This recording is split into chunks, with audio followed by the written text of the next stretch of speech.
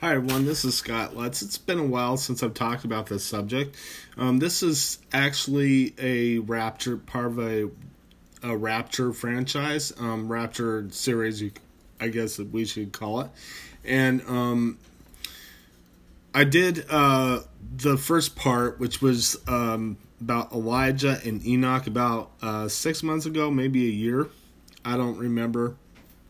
But this is actually the follow-up to that message, and this one is about a parable that Jesus taught. It's called the 10 virgins, and actually meaning in this case the 10 brides. And it's the Rapture part 2, and we're gonna go ahead and start talking about this right now.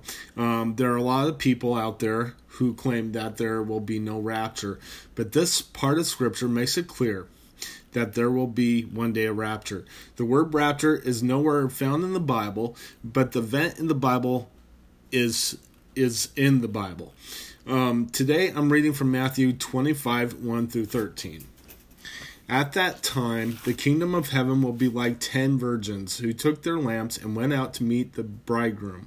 5 of them were foolish and 5 were wise. The foolish ones took their lamps, but did not take any oil with them.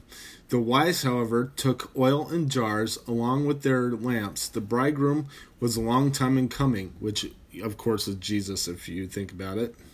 And they all became drowsy and fell asleep. At midnight, the cry rang out, "Here's the bridegroom, come out and meet him." Then all the virgins woke up and trimmed their lamps. The foolish one said to the wise, "Give us some of your oil. Our lamps are going out." "No," they replied. "There may not be enough for both of us and you. Instead, go to those who sell oil and buy some for yourselves." But while they were on their way to buy the oil, the bridegroom arrived. The virgins who were ready went in with him into the wedding banquet, and the door was shut.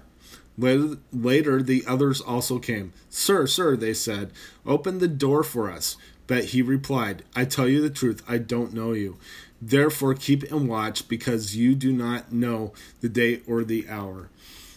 There are many stories in the Bible that are passed over. This is one of those stories that people do not talk about, that preachers don't talk about. I don't know why. The wise virgins, of course, are the true believers of Jesus Christ, who focus on the Word of God and have a solid foundation through Jesus Christ. The foolish virgins are the people who refuse to listen to the gospel. Sometimes they know the words of God, but refuse to listen to the message because they don't want to give up what they have in this world. And some even think their works will get them to heaven. They are the ones who everyone thinks that are the real deal, but aren't. But they do not walk with the Lord behind closed doors. They do, and they look like they all have everything made, but and to be honest with you, their heart is not with God. They are the false believers and teachers and prophets. Jesus and the apostles have announced these events, and that Jesus will be coming for his church one day, which is the bride. But instead we debate and allow ourselves to be distracted instead of doing what Jesus has told us to do, to prepare the world for the rapture and the second coming, and to introduce Jesus to the world as a Savior through grace. But even the churches are getting more and more religious, focusing on works and not on the saving grace of Jesus Christ. There is only one way to God, and through Jesus Christ, and that is through Jesus Christ. Our debates and our petty differences are a distraction that need to come to an end. We are commissioned to do one thing, and that is to tell the world how to be saved and to make disciples. Be the wise brides, and they and stay focused and prepared for the rapture and the coming of Jesus Christ. Don't worry about what makes sense to the flesh.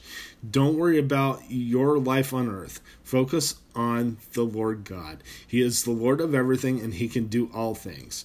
So be witnesses to the truth and tell those who need to know the Lord how to be saved, and be the wise brides of Jesus, so that you will not be caught unprepared. So let's go ahead and pray and close in prayer. Dear Lord, I just pray that you be with be with those who don't know you, Lord. And I ask, Lord, that they will accept you as Savior, and that you will help us to prepare the world for the rapture and your coming, Lord. And we just pray this in your precious name.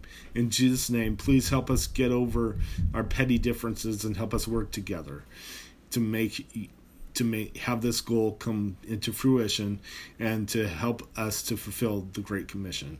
In Jesus' name, amen. God bless you. I will see you next time, where we will talk about the third part of the Christmas message.